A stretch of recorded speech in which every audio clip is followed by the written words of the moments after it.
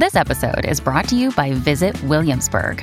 In Williamsburg, Virginia, there's never too much of a good thing. Whether you're a foodie, a golfer, a history buff, a shopaholic, an outdoor enthusiast, or a thrill seeker, you'll find what you came for here and more.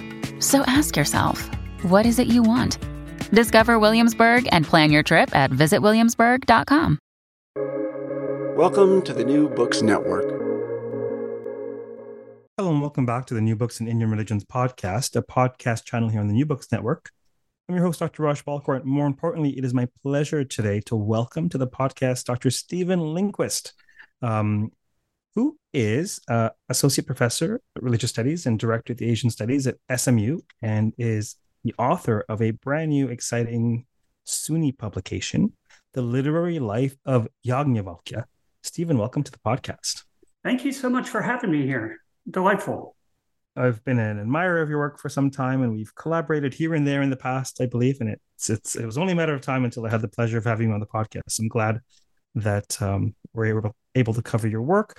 Unlike perhaps the vast majority of the publications on the podcast, this is actually in my own subfield of Sanskrit narrative. So fascinating work. Could you tell us a little bit about, I realize that you might have to read the book to answer this question, but, in a cursory manner, who is Yājñavalkya? Who is this dude? Well, first of all, read the book. Yeah, of course. No, of course.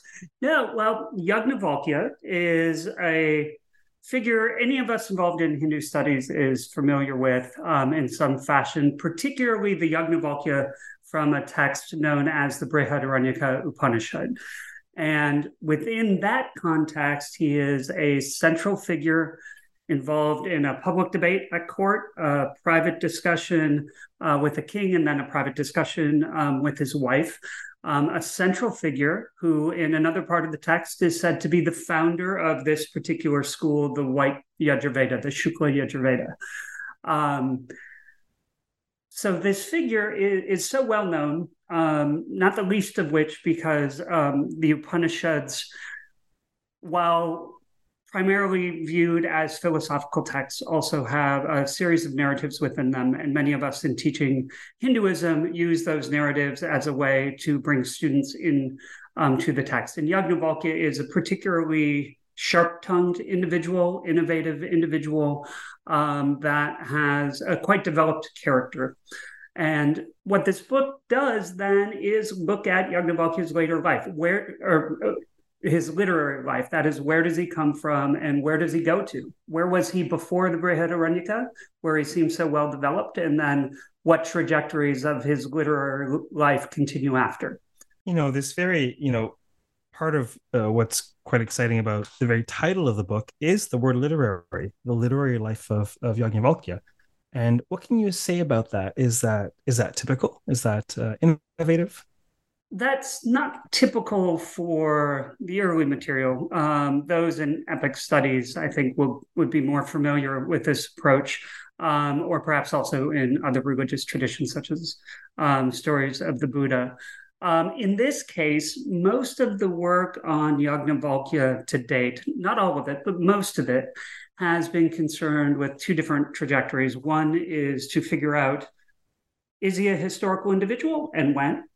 The other trajectory is to take him as the central figure of philosophical thinking, especially within Advaita Vedanta.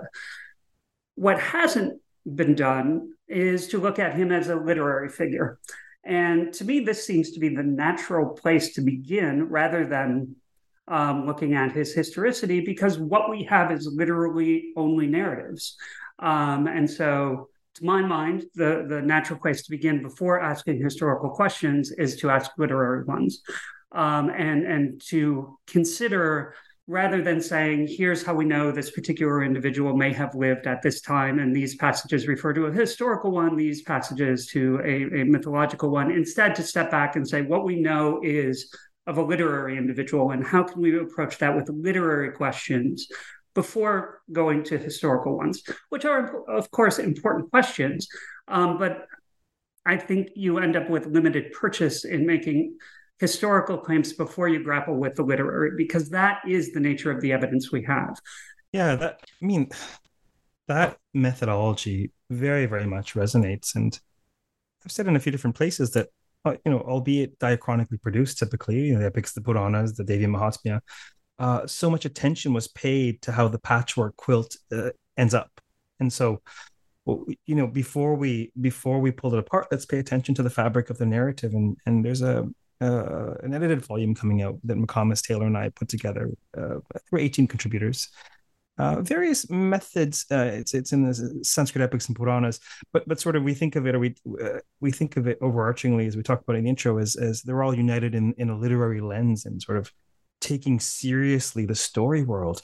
And on the one hand, there are Indologists who would be baffled by that approach, or at least it would be sort of not the instinctive. And yet, for many, particularly teaching continuing studies, people are sort of stymied that one wouldn't take a literary lens to a story world of a text. And it seems that in Indology in particular, there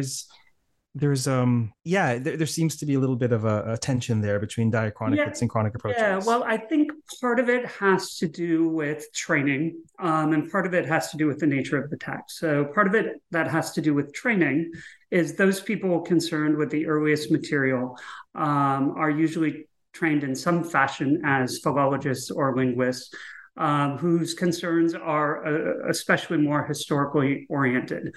The problem when it comes to the genres, I would put, taking that one group and say, not that they're really in opposition, but you can think of them that way, take that group in opposition to those people who study the epics, where their training is equally in Sanskrit, but with different concerns. But the other is, when you look at the early material, the Upanishads are somewhere betwixt and between, right? Because we do have narratives within them, some of them that are quite extended, such as the ones with Yājñavalkya.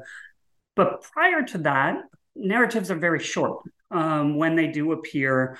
Those people with literary concerns will maybe use them as examples here and there, but usually don't delve into the specifics of them. And so you get, on the one hand, the textual historians, the Indologist classicists, on the other hand, the literary folk.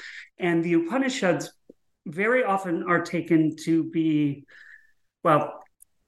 the Upanishads tend to go off in their own trajectory amongst darshana specialists or Indian philosophy. And so looking at the Upanishads for narrative, for character, for various types of rhetorical strategies in the course of a narrative, with a couple notable exceptions and very important exceptions, but just it isn't generally done. And so you end up with this in between, both of genre and in between of specializations. Now, of course, beyond the Upanishads, this figure makes many cameo appearance throughout the ages in various genres. Say a little bit about the various genres and iterations of this character. So probably like most people, when it comes to Yājñavalkya, I became first intimately familiar with him in the Brihadaranyaka. And that's where I became interested in, where did he come from? Because he seems rather well fleshed out here. There must be a backstory. And so in that case, particularly the Shatapatha Brahmana, that is the ritual technical manuals, he shows up a number of times, not in extended narratives. There are a couple that are longer, but in most of the cases, it is side mentions of sorts. Very important side mentions, but not extended passages that give much of a context. But it does give us the background that, at least so I show in the book, that background from which the character of the Brihadaranyaka is drawn from and expanded upon. Following the Brihadaranyaka, Yājñavalkya appears in the Mahabharata and then in several different Puranas as well. And I should say, I use the term literary life in the title. I mean that more as an abstract noun rather than a singular trajectory of his literary history, because what we find in the epics and the Puranas is the story of Yājñavalkya going off in different directions, but clearly stories that are directly informed by the earlier portrayals. And so this is where I use the term in the text of literary memory. That is for individuals who are composing about him, who are not strictly confined to a canonical understanding, but are quite familiar with it. And then how they recompose and recompose this individual in those contexts for different ends. Yes. So perhaps maybe I'll leave it up to you. You can maybe talk a little bit about the different ends that you lay out in your substantive chapters, or otherwise, in no particular order, you can talk about this literary memory, and this is a significant, this is a significant aspect of the work, to my mind, what you're arguing about literary memory. Yeah, well, one of the things with the Upanishads that I think is generally underappreciated, and I keep this in the context of Yājñavalkya in the book, is that the stories of these texts that are often touted as secret and controlled, that are, intimate discussions between a teacher and the student, at least in the traditional definition of what Upanishad means. These stories have a life of their own. The stories carry and the stories spread in a way more so than some of the doctrines of the Upanishads. And so we find these stories then going into different composer realms, where the story world that is created around this figure is built upon and expanded in those contexts. For different reasons, they will take parts of the story or parts of the character, using them to their own end. So one of the things that I make a rather strong argument about is the use of sarcasm with the figure, how it is clearly seen in the Shatapatha Brahmana, but how it develops across the text that seems to go directly in parallel to the rise of the white Yajurvedic tradition. With Yājñavalkya then becoming that spokesperson for the tradition who can establish a new Veda amongst the old. That trope, for example, of the new amongst the old, we find that reoccurring in the Puranas, in positioning new schools, new traditions of yoga, or new pilgrimage sites towards Shiva or Rama or what have you. And using Yājñavalkya in that context as an authority to reach back and to make something historically new, ancient, with a figure who is both new in his own right in authorizing a new Veda, but also ancient because Vedas, by definition, then when we look at the different stories of how the white Yajurveda came about, it's new only in the sense of Yājñavalkya as the founder. It's positioned in the deity Saraswati or talked about as eternal, or a reformulation of the Veda that's already there. It's a number of different ways that this figure is used for those sorts of rhetorical moves. What would you most hope folks would take away from this book? Otherwise, perhaps key takeaway, key argument of the work. Okay, so key arguments of the work, I would say that the literary and the historical can be fruitfully combined without, or let me rephrase that, the literary and the historical can be fruitfully combined, assuming a reflectivity of the strengths and weaknesses of each, that we can watch a tradition grow here in a relatively small example of one figure who otherwise might seem enigmatic or might seem particular within the Brihadaranyaka, that there is a longer literary life to this figure that helps explain his importance in the tradition up to and including today. That texts that might otherwise be characterized as philosophical or esoteric or secretive also contains other types of material, and that narratives within those texts can be studied in a new and interesting fashion.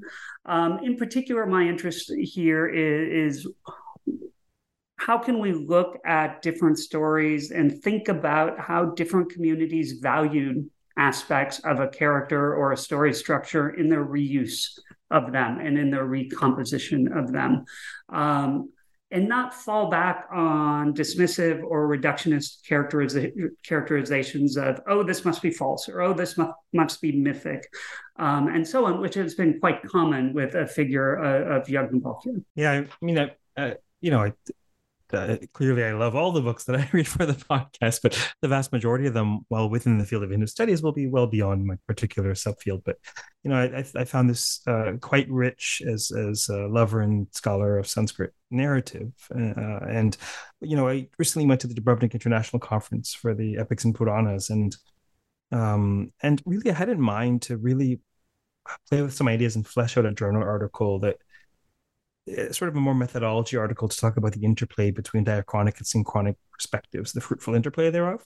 And that was sort of in the back of my brain before I took a close look at your book for the podcast. And I'm like, nope, I'm going to be citing this as an example of how to successfully navigate to. I mean, it's sort of you have to strike a balance, because the literary and historical, they can't trespass on each other's domain, but they can cooperate. You can find a way for having them cooperate, and yeah, so I find the very stance, to my mind, at least for my interests, the very stance of the method is a huge contribution, in addition to what you find out about the sage. Right, and I'm glad you picked up on that, because one of my strong interests in the approach in this text is how can we look at the diachronic and synchronic, not as opposed to each other, but complementary, in a useful tension or in conversation with each other, or as you said, of balancing the interests and needs. And they don't perfectly overlap. I don't think they can perfectly overlap, because you have different goals and strategies in each. But if you keep both in mind and think about how they can reflect and illuminate the other while simultaneously doing their own thing, it seems a useful way forward, certainly more useful to my mind than historical dismissiveness of, oh, this must be mythic, we'll move on, or things along those lines. Yeah, and ironically, to my mind, I mean, I live and I thrive in the story world, and so I quite to my mind, the question of whether or not, I mean, it's an important question, obviously, as to whether or not there were historical, Vedic sacrificing forest dwellers. Nevertheless, the fact that this was crucial to the Hindu imaginaire, this tells us something about the peoples of the times authoring these works and what they considered important, irrespective of whether they were descriptive. And I think absolutely, I mean, it's ironically, it gives us deep access into an historical process, but you have to actually sidestep the question of whether this was historically real, in a sense. Right. Well, I think you put that nicely. It gives us a window into historical process, more so than it does into, say, historical fact. If you're asking X or Y about, an individual and their historicity, it's a different sort of question, though still historically oriented, into the historical process of how different listening communities valued a figure through their recomposition. One thing that you mentioned in thinking about story worlds, which both me and you are very much interested in thinking of this tension between the historical and the literal, is thinking of multiple story worlds depending on the hearing audience, or then eventually with writing the reading audience, of what was historically likely the concerns at any particular point in time when a composition was made, entering into in a fashion that story world and trying to understand the concerns and motivations of that particular time versus, say, the story world centered around a similar narrative and similar characters 500 years later. And so I think it's important to think of story worlds always in the plural, of whether it's our own in our own time versus at the time of a composition or during the process of transmission. But I very much like your distinction there between the historical process versus positivistic historical fact. Mm. Let's see, a couple more big picture questions for you. During the process, learning about the literary life of this sage, what struck you? What stayed with you? Anything surprised you? Anything remarkable for you about this journey? Anything remarkable about the story? Oh, well, so many things. The journey of I mean, the one thing that has always driven me in my interest in the Upanishads more broadly, but then also in other aspects of religious life, is there are forests and the trees, folks, and I'd like to see myself as somewhere in between. But the one thing I always find the most fascinating and surprising is going down the rabbit holes of looking at oddities or riddles or enigmas within text. Because for me, that's a little bit like chum in the water. It's like, oh, this doesn't make sense. Give me a minute. I'll figure out how maybe it does. And so whether that has to do with, say, the sarcasm of Yājñavalkya, where does this come from and how is it used, or down to smaller sorts of discussions like, why does Shakalya's head fall apart? Why is Maitreyi confused? What does it mean to have 1.5 deities? That's an oddity in the enumeration of deities of Yājñavalkya. And I always, in all of these cases, the surprising revelation of sorts to me is ways in which these actually do make sense, ways in which I think there are interesting and new ways to look at these problems. I've always started with the methodological principle in reading a text that if something doesn't make sense in some fashion, whether it's an individual word or a passage or the framing or characterization or something like that, I've always started with the principle of, well, that's my fault. That's not the fault of the text. Obviously, this has been preserved for however many thousands of years. It meant something. And then the question is, okay, if I have a problem with it, how are the different means? How can we think about where it does make sense that may be more obvious or more salient to the story world of the particular individuals at the time and hearing it. And so it's those rabbit holes and those answers that I often come up with. Not always. Sometimes confusions remain, of course, that I always find most surprising and satisfying. As far as the literary life of Yājñavalkya goes, one of the most surprising to me was into the Puranas, of how the Puranas try to reconcile this sarcasm with an individual as an ancient sage who's supposed to be revered, but somehow broke away from his teacher. And how can you have a new Veda when Vedas by definition aren't new? And the creativity in the stories to explain how that can come about. And they're not singular. There's multiple different voices coming up with different answers for how that is possible. Yājñavalkya was misunderstood. Yājñavalkya insulted someone intentionally. Yājñavalkya is arrogant. Or in one particular Puranic passage, no, Yājñavalkya is not arrogant at all. It's everyone else. So we transpose the characterological traits that are being read as negative in that context onto others.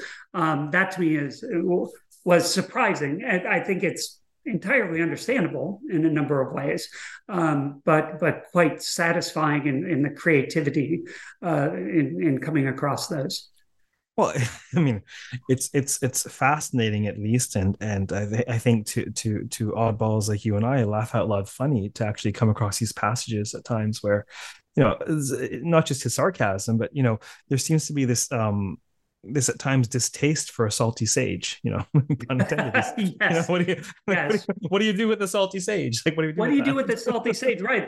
So in the later literature, you get that sort of, this, how do we reconcile this individual? The irony of that is the earliest Yājñavalkya, where we have a salty sage, he's unique for being salty and sarcastic. It was a feature. We don't have that amongst other Upanishadic figures. His saltiness was a feature at the outset, but then it became a bug in the Puranic context. Right. It becomes a bug at the end. That's true. That's true. And I think that parallels his rise in importance. And once he is fully established as an iconic sage of the White Yajurveda, then it becomes an issue of, well, these character traits which served for establishing the White Yajurveda become a liability, not one that can be entirely ignored, So you get, transposing of character traits onto others. You get various sorts of rationales of, no, he wasn't being sarcastic, he was misunderstood. Or he was being sarcastic and he had to undergo penance for it because you shouldn't insult your teacher. So various ways of reconciling that difficulty. It's utterly fascinating because on the one hand, the idiom of the Upanishads before they're sort of legitimized and folded in, it's the idiom of it's sort of they're revolutionary religious ideas. It's a time of debate and dispute and sort of advancing various schools of thought versus the idiom of the Puranas. It's the populist idiom of bhakti and devotionalism and piety, right. A different kind of piety, I suppose. And so it's utterly fascinating to see him operate in these different ecosystems, right. And yet it's not the same him. He's recreated in these different ecosystems. He adapts. He evolves, and it's really a fascinating study. I have in the back of my brain, I may do it, I may not. There's too many books in the back of my brain called Mapping Markandeya to do something similar with the sage Markandeya. Yeah, exactly. But I think we're missing some key texts and associations of Markandeya and the Saura, the sort of sun worship traditions. Because there's a lot of hints here and there, but I can't quite piece it together. But that's a story for another day. More important for our time at hand is, who is this book for? Who would most benefit from this book, would you say?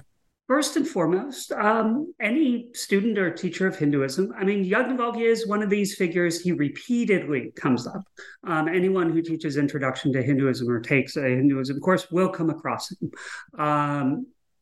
So that would be first and foremost, whether undergraduate or probably especially graduate level. Undergraduate level, there are parts of it that I think could be incredibly useful. Maybe not the whole book, particularly the Brahmana section. Is more for specialists, but the rest would. So students and scholars of Hinduism, first and foremost, students and scholars of Sanskrit literature, whether explicitly religious or not, students and scholars, and potentially the general public with interest in mythology. One of the things that's nice about about studying Yājñavalkya here is we can look at a long trajectory.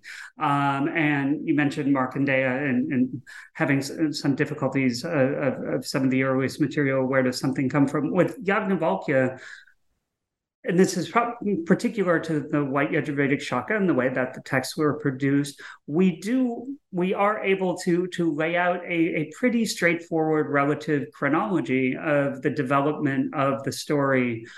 Yes, of course, there are gaps, because there are always gaps, but it is a coherent, larger narrative about a figure in the narratives that he's in. So Hinduism, mythology, Sanskrit literature, South Asian studies more broadly, I think a number of people would find a benefit or interest within. So I'll close just with this. Thank you very much for appearing on the podcast today. Well, thank you very much for having me. It's been a pleasure. For those listening, we, of course, have been speaking with Stephen Lindquist on a brand new, fascinating SUNY publication on the literary life of Yājñavalkya.